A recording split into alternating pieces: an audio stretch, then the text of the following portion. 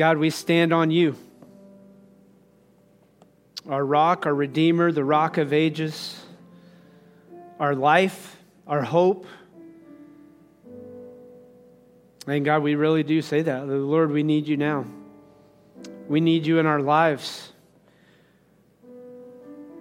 to overcome the sin, to overcome the things in our life that we are know are not of you, to overcome the sin nature that we struggle with as we long to fulfill our purpose and what you have called us to do. And so, Lord, we pray that you would speak to us today. God, we know that we need you in our life. We need you in our homes. We need you in our marriages. But God, we also need you in this world. And we live in a world that has continued to walk away, to turn away from you. And so, Lord, may we just stand on your truth and show people with great grace your love.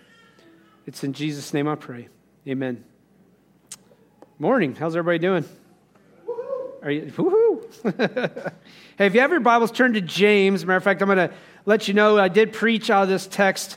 Matter of fact, we started the book of James 2 weeks before COVID happened. And for those of you who don't realize, James is about dealing with trials, right? The people were scattered. They had been persecuted. They had a number of things that had gone on. They had been dispersed around. And so we're going to be in James chapter 3. Go ahead and, if you can turn those lights on, okay, just the sanctuary lights. We're going to be in James chapter 3.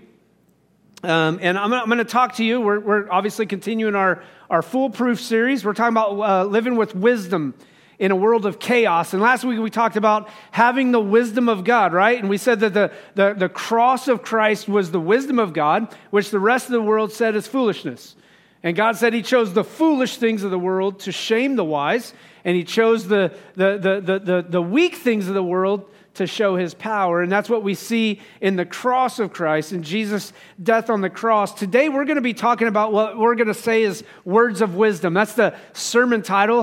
How do I live with words of wisdom? Now, if anybody has ever said a negative comment, maybe you've said some things that you wish you wouldn't have, right? Nobody's ever done that. Every husband's like, nope, never. We were making fun of myself this past week because my wife a long time ago, and she loves to tell everybody this. I'm probably going to embarrass her with this, but she came in one day, she had some shorts on, and I was like, wow, your butt looks really saggy. And every wife's like, how could you? And what I meant to say was, like, she had, like, her pants were too big. Is what I was trying to say, but it came out way worse, obviously based upon that conversation or the laughter at that point. And my wife was like, I don't think you meant to say what you just said. At which point I went, wow.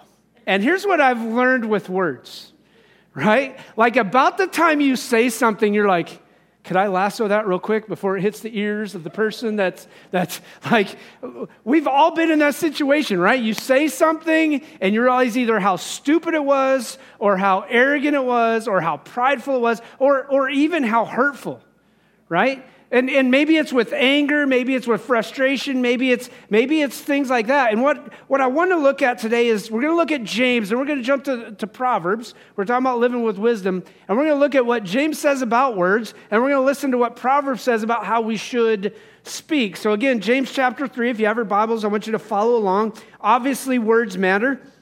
But we're going to jump into this. Listen to what he says. Matter of fact, if you want to, you can stand with me. I'd like to have you stand with me. If you don't have a Bible, you can read along with me on the screen behind. We'll encourage you. James chapter 3, starting in verse 1. Listen to what he says. Not many of you should presume to be teachers, my brothers, because you know that we who teach will be judged more strictly. Now, I have to clarify this because when I say stupid stuff from the platform, I'm kind of like, man, wow, ouch, right?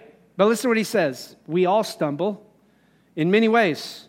If anyone is never at fault in what he says, he is a perfect man, able to keep his whole body in check. Now, I'd love to be that guy. But listen to what ends up happening. He says, when we put bits into the mouths of horses to make them obey us, we can turn the whole animal. Or take ships as an example. Although they are so very large and driven by strong winds, they're steered by a very small rudder wherever the pilot wants to go. Likewise, the tongue is a small part of the body, but it makes great boasts. Consider what a great forest is set on fire by a small spark.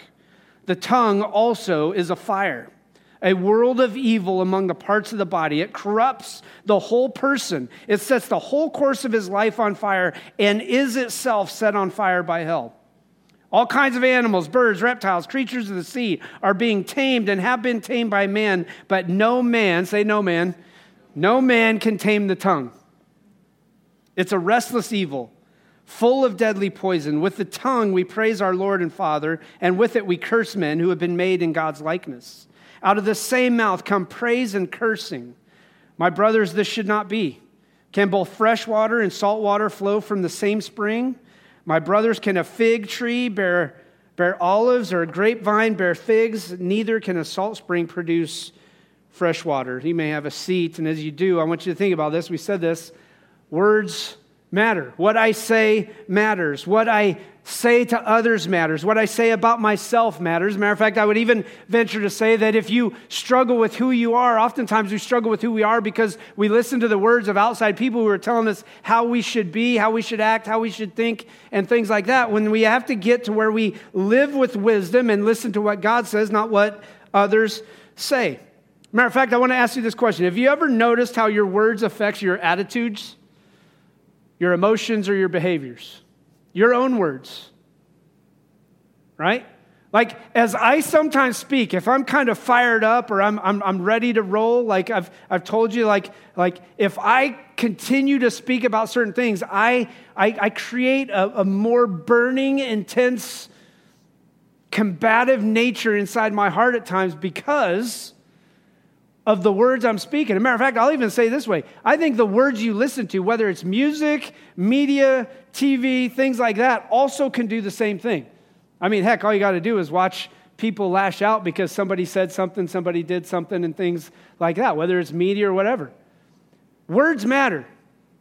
But I also likewise want to say that while I can look at the words and say it matters to me, it matters to everybody else. Have you ever thought about the words that you speak and the attitudes that it portrays to other people? When you speak words of negativity, of hate, of vengeance, of ungracefulness, of no mercy, words without any sort of love or truth, what we do is we create attitudes and behaviors and thoughts in other people's lives as well, which then creates a chasm in our relationship.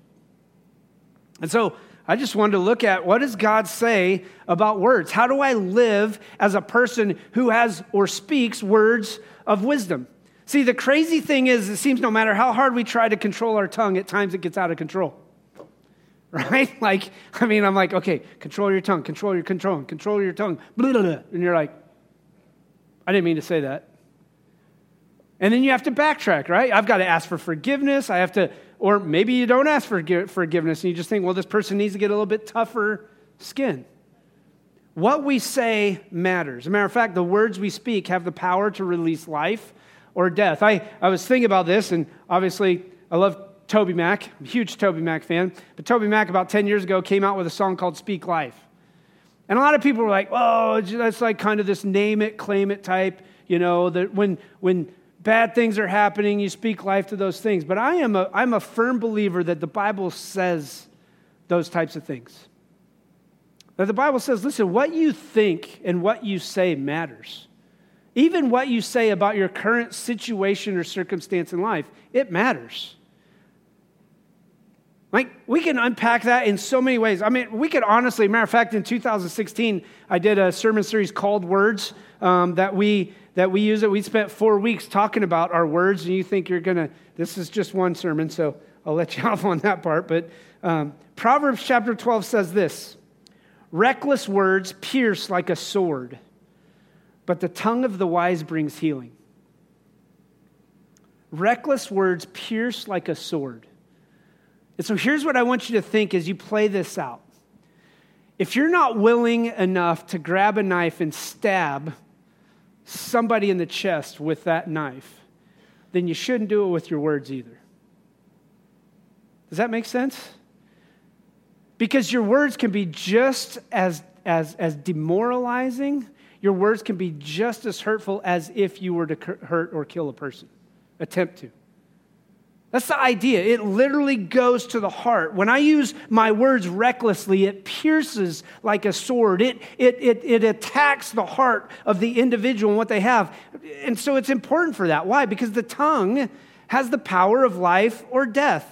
You know, if your foot slips, you can always recover balance, right? Sometimes. I mean, some of us can. Some of us can't, right? But if my foot slips, I can oftentimes recover balance. If my tongue slips, I can't necessarily recover my words. I don't have that lasso, right? It's been heard. It's been said. It's been spoken. So we have to do it. And listen, here's one of those things. Our words reflect our heart. What we say reflects what's going on in here. Our words reflect our heart. Now, over the flow of the heart, the mouth speaks. And many times, our words reflect an attitude of unbelief. We don't believe that God is good all the time. We don't believe that we need God. We don't believe that He's merciful and just and righteous and right. Our words reflect what we believe. And so listen, out of that overflow of the heart, the mouth speaks, and we have to begin to understand or ask this question, what or how do I control the words? How do I speak with words of wisdom? So here's the main idea. If you remember anything, I want you to remember this. The words we speak should speak life and truth, not hurt and heartache. Now, let me clarify. Sometimes truth does hurt, but truth, in the context of the way the gospel lays it out, speaking the truth with grace and love, may hurt for a little bit, but the reality is will lead to a restoration. Okay? So please hear me out. We're going to balance this statement, but the words we speak should speak life and truth, not hurt and heartache. So, James was very optimistic in our own ability to control the tongue, right?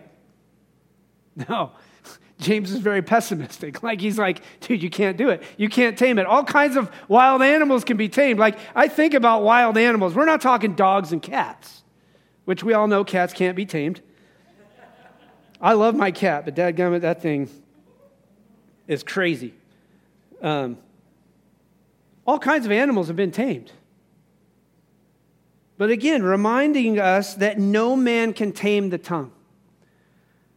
But what we'll find out as we jump into this is this, that God tames what man can't, that God can do what man can't, that when God gets a hold of our heart, when we give Jesus control of what we say and how we act and what we do, that God can change those things from what used to be to what should be.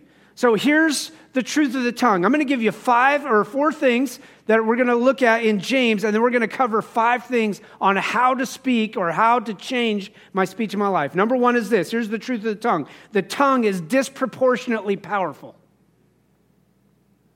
Think about it that way.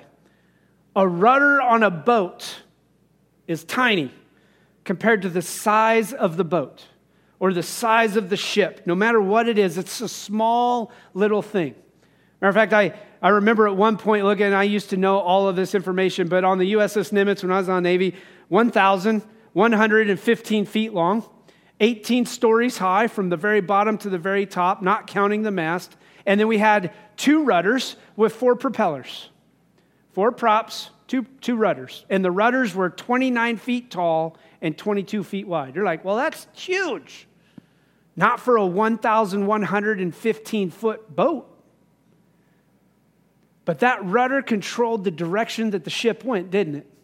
Just like a bit in a horse's mouth is the same thing, and the tongue is disproportionately powerful. Your tongue can control your strength and your direction. It can speak words of life, or it can speak words of death. There is no Coast Guard out there to rescue you from the storms of your tongue that it can cause. It's not going to happen. If only our tongues were made of glass. Think about it this way. If only our tongues were made of glass, how much more careful would we be to speak? I think about it. I remember my mom going, I'll wash your mouth out with soap. Anybody ever been that? It's the worst thing ever.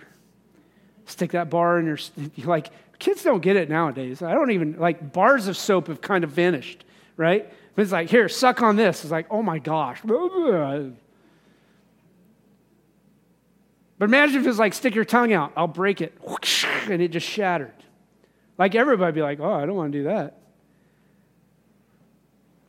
The word or the tongue is disproportionately powerful, and we begin to see how this plays out. Look at again what he says. We put bits in the mouths of horses, we can turn the whole animal. Or to the ships, although they are large or driven by strong winds, they're steered by a small rudder. Likewise, the tongue is a small part of the body, but makes great boasts. And then it goes on and it compares it to a forest fire. How a small spark can start a whole forest on fire. We're kind of experiencing, we're not necessarily here in Kansas City, but there are areas in the United States that are experiencing the forest fires that are going on in Canada. That has led to the cancellation of soccer games and baseball games and bad air days and things like that, all because something got started with a small spark. And likewise, listen, just like in your life, you can use words that will start a fire that can get out of control pretty darn quick in your relationships, with coworkers, with your family members, and things like that. And it's important for us to understand that the tongue is disproportionately powerful. Number two is this, that the tongue is inherently evil. I don't have to teach my tongue how to speak negatively towards other people. Matter of fact, I say it this way, that the tongue is ground zero for chaos. I mean, all of us have been there, right? And what's our first attempt? Somebody says something to us, and what do we want to do? At least, what do I want to do? Oh yeah, I'll put you in your place. And it's words. Like, I'm going to make you feel, I say this, like, I watch stupid people. Let me clarify that. Like, I look for stupidity in people. It's just my nature, all right? Maybe it's slapstick. Maybe it's the fact that I'm like, what? Like, why? But then when stupid people do stupid things, I say stupid things. Anybody been there? You know what I'm talking about? Like, so the tongue is inherently evil. Because I'm going to make a negative comment about somebody because of something that they did. And listen, our tongue's default setting is to destroy, not to build up. Like, that's the common nature of the tongue, is to tear down, not to build up. It's to destroy, not to encourage. And so it's important for us to play that out. It's important for us to think about it. Why? Because the tongue is inherently evil. Never trust your tongue. Matter of fact, I want you to think about it this way, because I've seen people who are hurt, and I always say it this way, hurt people hurt people. And when you've been hurt by somebody else, what's the first nature or response usually? To hurt back.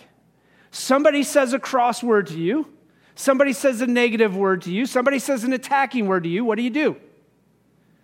In defense, I attack. And in attacking, what I end up seeing or end up showing is that the tongue is a problem. And so I said this, never trust your tongue when your heart is bitter. Why? Because out of the overflow of the heart, the mouth speaks. When my heart is hurt, I never trust my tongue, because when my heart is hurt, I'm going to say things that are inherently evil. They're going to lead me down a wrong way. Be careful with your words. Why? Because once they're said, they can never be forgiven, or they can never be forgotten, but they can be forgiven. But your words hurt. Number 3 is this. James lays it out very simply. The tongue is untamable. We kind of talked about that. The only way that you and I can change our tongue, can change our words, is to be controlled by the Holy Spirit. And I want to be very clear on this aspect for us to understand. He says with the tongue, all the birds, the animals can be tamed, but no man can tame the tongue. It's a restless evil full of deadly poison. The only way to tame the tongue is through the power of Jesus in your life. Christ died on the cross so that you and I could be free from the sinful life, the sins of our life that we so easily are controlled by. And in order to control my tongue, I have to be led by the Spirit day in and day out. I need to spend time in His Word. I need to spend time in prayer. When somebody says a cross word, I have to learn to hold my emotions. Anybody struggle with that? I struggle with that all the time. Like, my first response is, boom. I'm gonna come at you, right? You came at me, I'm coming at you. And I have to learn to tame my tongue, but I can't do it in my own power. I do it with the power of the Spirit. I used to sit around, and I've used this before. I used to sit around and listen to my grandfather and my dad speak about all kinds of things. A lot of times it's finances because they owned it. My grandfather owned his own business, then my dad took it over and things like that. But I remember thinking about how wise my grandfather was by listening to him. But I also learned this, that my grandfather was very slow to speak, which James lays out. Be quick to listen, slow to speak, and slow to anger. But when my grandfather spoke, you listened. For all the old people, you know what I'm talking about, because when E.F. Hutton talks, people listen. But when my grandfather spoke, it's not because he had all kinds of words in every circumstance and every situation, but it was because when he spoke, the words he spoke came with power, they came with grace, and they were very full of wisdom, biblical wisdom from that standpoint. And so listen, if the tongue is controlled, there's a tendency in that person to be self-controlled. Why? Because I control the tongue under the power of the Holy Spirit who gives me self-control. So, number 3 is the tongue is untamable. Number 4 is this, that the tongue is in conflict with the heart. The tongue is in constant conflict with what's going on in the heart. See, with our tongue, we praise or sing praises to God, and with the same tongue, we curse men. So here's the aspect of what's going on. We'll come in and we'll sing on Sunday morning and we'll spend time in worship. We'll talk about how good God is and we'll talk about how gracious God is. We'll talk about all of these things and we sing about them and it's the truth of Scripture. And then we walk out the doors and what do? We talk negatively about people. We talk down to people. We mistreat people with the words that we speak. We use negative comments and attitudes towards them. And listen to what he's saying. He says, we praise our Lord and Father, and with it we curse men who have been made in God's image. Now, it's important for us to understand this, that God has created all of humanity in his image. But that image is broken. It's fractured. It's shattered as a result of sin. And that's why Christ is the image of the invisible God. And he came to show people that there's a way to bear the image of God. Why? Because we're called to be in Christ's image or to bear the likeness of Jesus to the world. And my question would be this: do your words bear the likeness of Jesus to the world? Because here's what I'm venturing would happen. If we ran into a woman at the well in Independence, Missouri, there would be some negative comments. Or what if we ran into the beggar at the gate who needed life-healing words where Peter and them are coming and they said, listen, we don't have any money to give you, but what we do have, we're going to share with you. And they shared the gospel with them. But I'm venturing to tell you this, that oftentimes our words are negative towards those types of individuals. Which then my question would be, is that what Jesus would do with his words?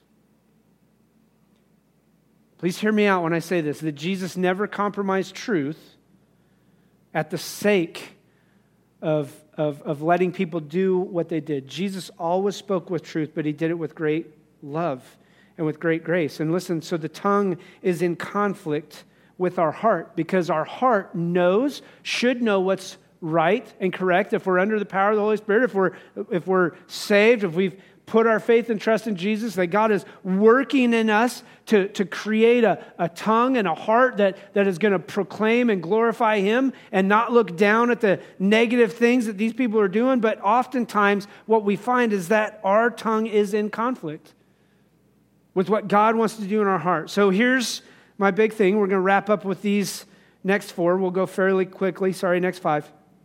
How do I change my speech? Number 1 is this: I have to learn to guard my heart. Remember what we talked about? The heart is in conflict with the tongue. I have to learn to guard my heart. And what I mean by that is this: what do you put into your life? What do you allow to influence you? What do you listen to? Who do you follow? What do you watch? And listen, I'm not big. I am not a legalistic person who's like, man, you can't be watching all these types of things. But I am a firm believer in this, that if you're consistently and constantly watching things with negative actions, negative words, and things like that, you begin to live it out. It's natural. All you got to do is look at social media. And I see Christians lose their ever-loving minds over politics. Why? Because we filled our brains with a bunch of junk, with political opinions from people who aren't even necessarily believers. Sure, they're right-wing or left-wing, and they're blah, blah, blah, blah, blah, blah, blah, blah. But what we do is we fill our minds full of a bunch of junk from these people, and we don't guard our hearts. Because listen what he says, Proverbs 4:23, above all else, guard your heart. Why? For everything you do flows from it. The older version says this, it's the wellspring of life. In other words, from my heart comes the life in my body. It comes the bubbliness of my personality. It comes the truth that God wants to lay out. The heart, when I guard it, the wellspring of life is from that. And so I have to guard my heart. In order to speak words of life, in order to speak words and change the words I speak, I have to guard my heart. Listen to Matthew chapter 12. Jesus is talking to the Pharisees at this point, and he tells them, hey, listen, Jesus had a lot of hard statements for the Pharisees, but he calls them, you brood of vipers. How can you who are evil say anything good? For out of the overflow of the heart, the mouth speaks. So I go right back to what I said. If you're a person who struggles with words, negative words, attacking words, angry words, frustrating words, words that are free from grace and love, then you have to understand you've got to start with the heart. When I talk about the guarding your heart aspect, the only one who can guard your heart is Jesus Christ. The only one who's going to change your mindset and your perspective of your heart is Jesus. Why? Because he cuts away everything that you don't need. He removes the stuff. He says, I got to get rid of it in order to change you into who I want you to be. And Jesus wants to change our hearts to get rid of the chaos and the evil and the sin so that we can speak words of life. That's number 2. How do I change my speech? I have to speak words of life. Listen to Proverbs 16. Pleasant words are a honeycomb, sweet to the soul, and healing to the bones. Now, if I was to go around the room and say, how do you want to be spoken to? I think every one of us would be, man, I just want encouraging words. I want somebody to be truthful. When I step out of line, let me know, but do it with grace, right? But encouraging words is what everybody wants to hear. And I'm not talking about filling you full of a bunch of hogwash and smoke and making you feel good. When I'm talking about just being encouraged. That when I speak words of life, and I focus on the positive things, and I think about what God is doing. Jesus gave us the word of life in his Son, and we're called to show and tell Jesus to others. Every word we speak should point right back to Jesus Christ on the cross and then his resurrection as our Savior. Proverbs 12, verse 18 says this, reckless words pierce like a sword, which I just referenced, but the tongue of the wise brings healing. So when I talk about the speaking words of life, listen, the tongue of the wise brings what? Healing. So when I use my words wisely, when I speak with a carefulness, a caution with my tongue, I can bring healing to others' lives. The words you say could push a person further down the road of depression, or it could push a person closer to Jesus. How do you move?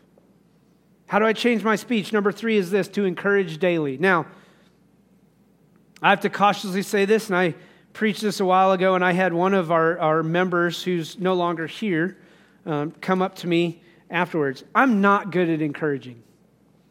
I'm terrible at encouraging. My wife would even tell you that. And I don't know why. Maybe it's a hard personality. Maybe it's the fact that in the military, it seemed like only time you ever got encouraged was when somebody wanted something. You know what I'm talking about? It's like, oh, I'll tell you how good you are just so I can get something better out of you. right? Which creates a callousness to a certain extent of encouraging words. So when I hear encouraging words, and I'll even tell you it this way. When I hear people tell me, oh, that was a great sermon, like, it's hard for me. Because in my mind, the wheels are going, yeah, you're just saying that. You're blowing smoke at me, right? And so, like, I try and always tell people, hey, thanks, and in my mind I go, man, if they just live it out, then that's the best encouragement I'd ever get, right? And so please don't feel attacked, right? Here's my words. I'm speaking. But when you walk out today and you say, man, that was a great sermon, I'm not attacking you. I'm just telling you, I struggle with encouragement. But here's what the Bible says, Hebrews chapter 3. Starting in verse 13, it says, but encourage one another daily. Matter of fact, it goes on just a little bit farther. It says, as long as it's called today. Well, today is today, and tomorrow will be today, tomorrow. And so I'm supposed to encourage one another. I'm supposed to encourage my brothers and sisters in Christ. I'm supposed to encourage others. And listen to why he says that. So that none of you may be hardened by sin's deceitfulness. When I speak words of encouragement, it changes the trajectory and the perspective of the word I'm dealing with day in and day out. So I have to encourage daily. And that's a struggle. And it's something that can only be overcome by the power of the Spirit. I have to build others up according to their needs, not my wants. Ephesians chapter 4 says this, and I want you to think about it when I say this, because here's the fourth one, all right? I want you to bite your tongue. You ever heard that statement? Like my mom sometimes would say that, oh, you bite your tongue. But the bite your tongue has to be something that a mature person does. In other words, I have to learn to shut up, at least in my life. Proverbs 10, verse 19, when words are many, sin is not absent. But he who holds his tongue is wise.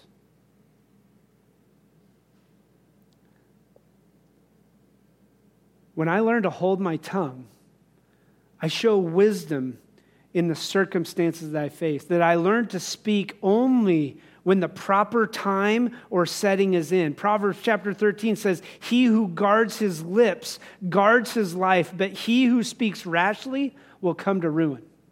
Learning to bite my tongue in certain settings has to be a natural thing because the Holy Spirit should say, right?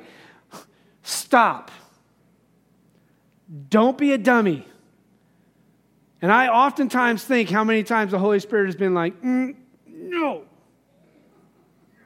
At which time I'm like, oh my gosh. And it hurts, right? At times you're like, I just got to get it out. This person needs to know, right? You ever use that statement? They just need to know the truth.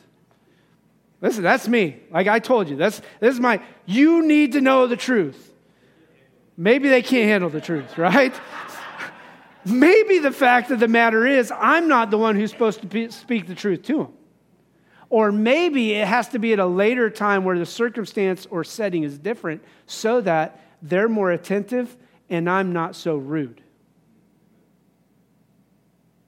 I have to learn to bite my tongue. And here's what's crazy. I bite my tongue and I use a word of an encouragement. Here's what happens. When you're a person who encourages others, encouragement doesn't just go to the person that hears it. Encouragement is heard by everybody else.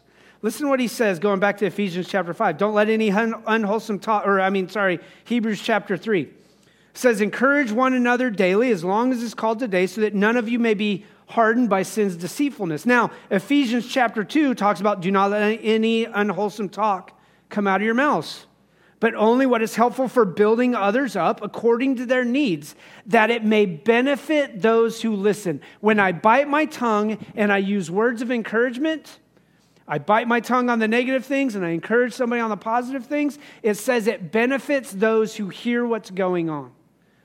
When you're a person who encourages others and other people hear it, that encourages them. All I can tell you is this, that when I'm around and somebody's getting praise and encouragement, it's like, hey, that's pretty cool. Maybe sometimes. Sometimes in our world it's like, well, that dude's just a suck up. But the reality is when you are getting encouragement, other people are also encouraged to do better, encouraged to work harder, maybe to even be people of encouragement. And so learning to bite my tongue is of utmost importance. And then the number 5 thing, the thing that if we want to speak or change our speech, we have to do this. We have to speak with grace and truth. Colossians chapter 4, I'm going to flip there just so you can read it. Colossians chapter 4, verses 5 and 6. And it's one of my favorite verses that I've used in the past. But listen to what he says. It says, be wise in the way you act towards outsiders, making the most of every opportunity. Now, here's what he says. Let your conversation always be full of grace, seasoned with salt, so that you may know how to answer everyone. Now, here's what I'm talking about.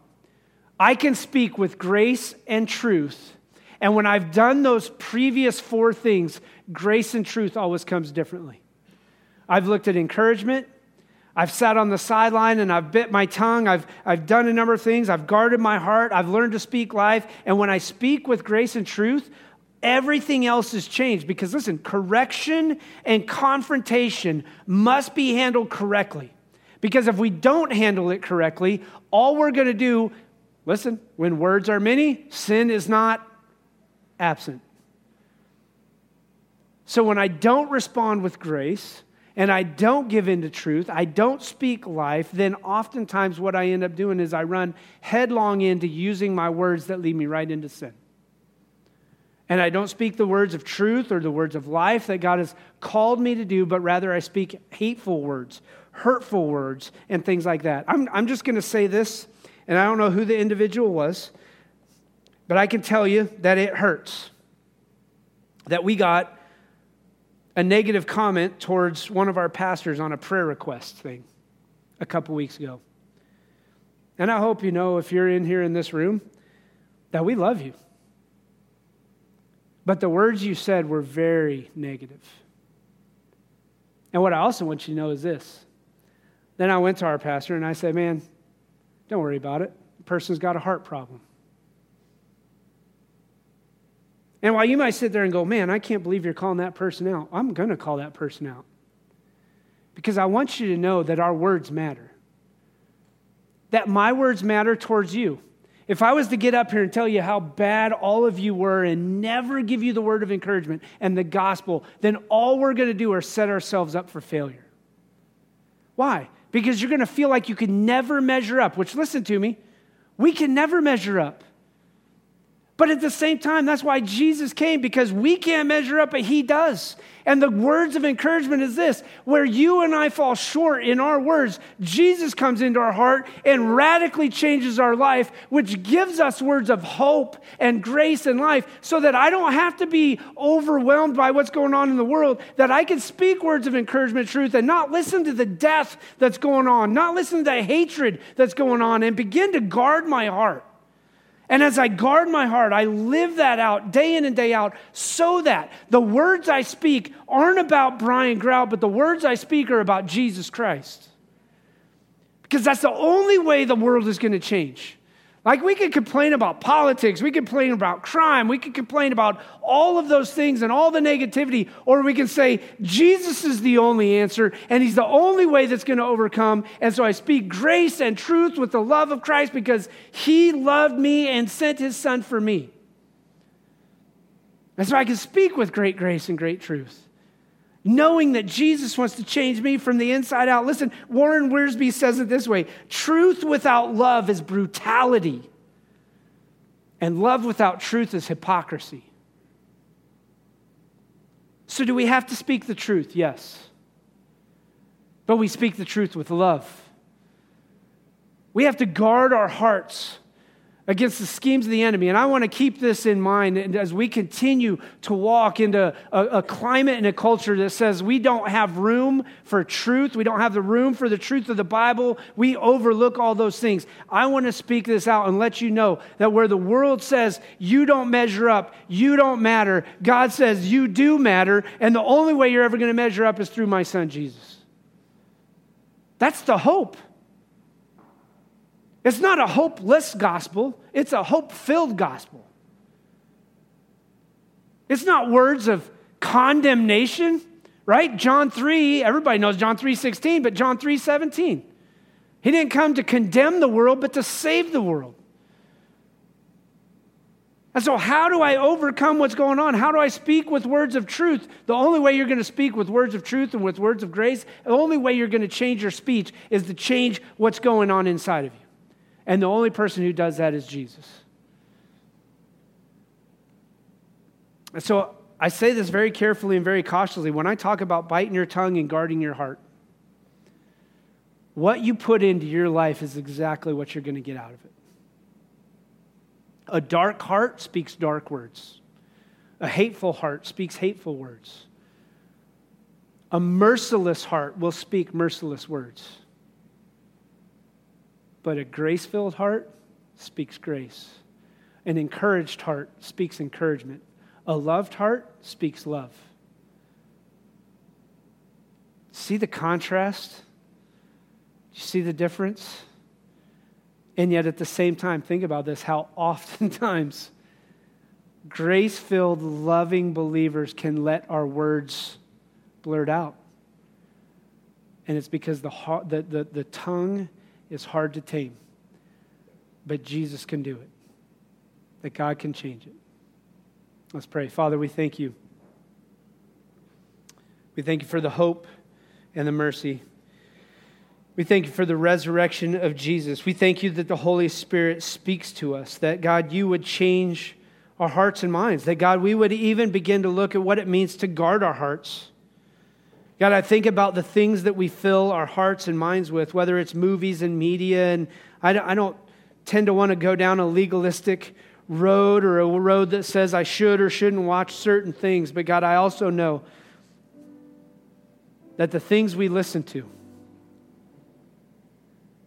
the things we continue to fill our hearts and our minds with are the things that we oftentimes repeat or say, believe about ourselves. And so maybe today there's somebody here who believes just a lot of negative thoughts about themselves. Maybe they had parents who were very negative. Maybe they had people around them who spoke negative things about them, things that didn't make sense, that they could understand your grace and your love, that you made them in your image, but sin has led to that image being broken. And we know that Jesus is the only one who makes us a new creation, who restores and makes the old brand new. God, I pray today that each one of our hearts would be changed. That, God, we would guard our hearts. That we would look where we can encourage and challenge each other. That we would speak words of life, not words of death. That, God, as long as it's called today, we could encourage. And that, Lord, we would keep a tight rein on our tongue. And yet at the same time speak with grace and truth. It's in Jesus' name I pray. Amen.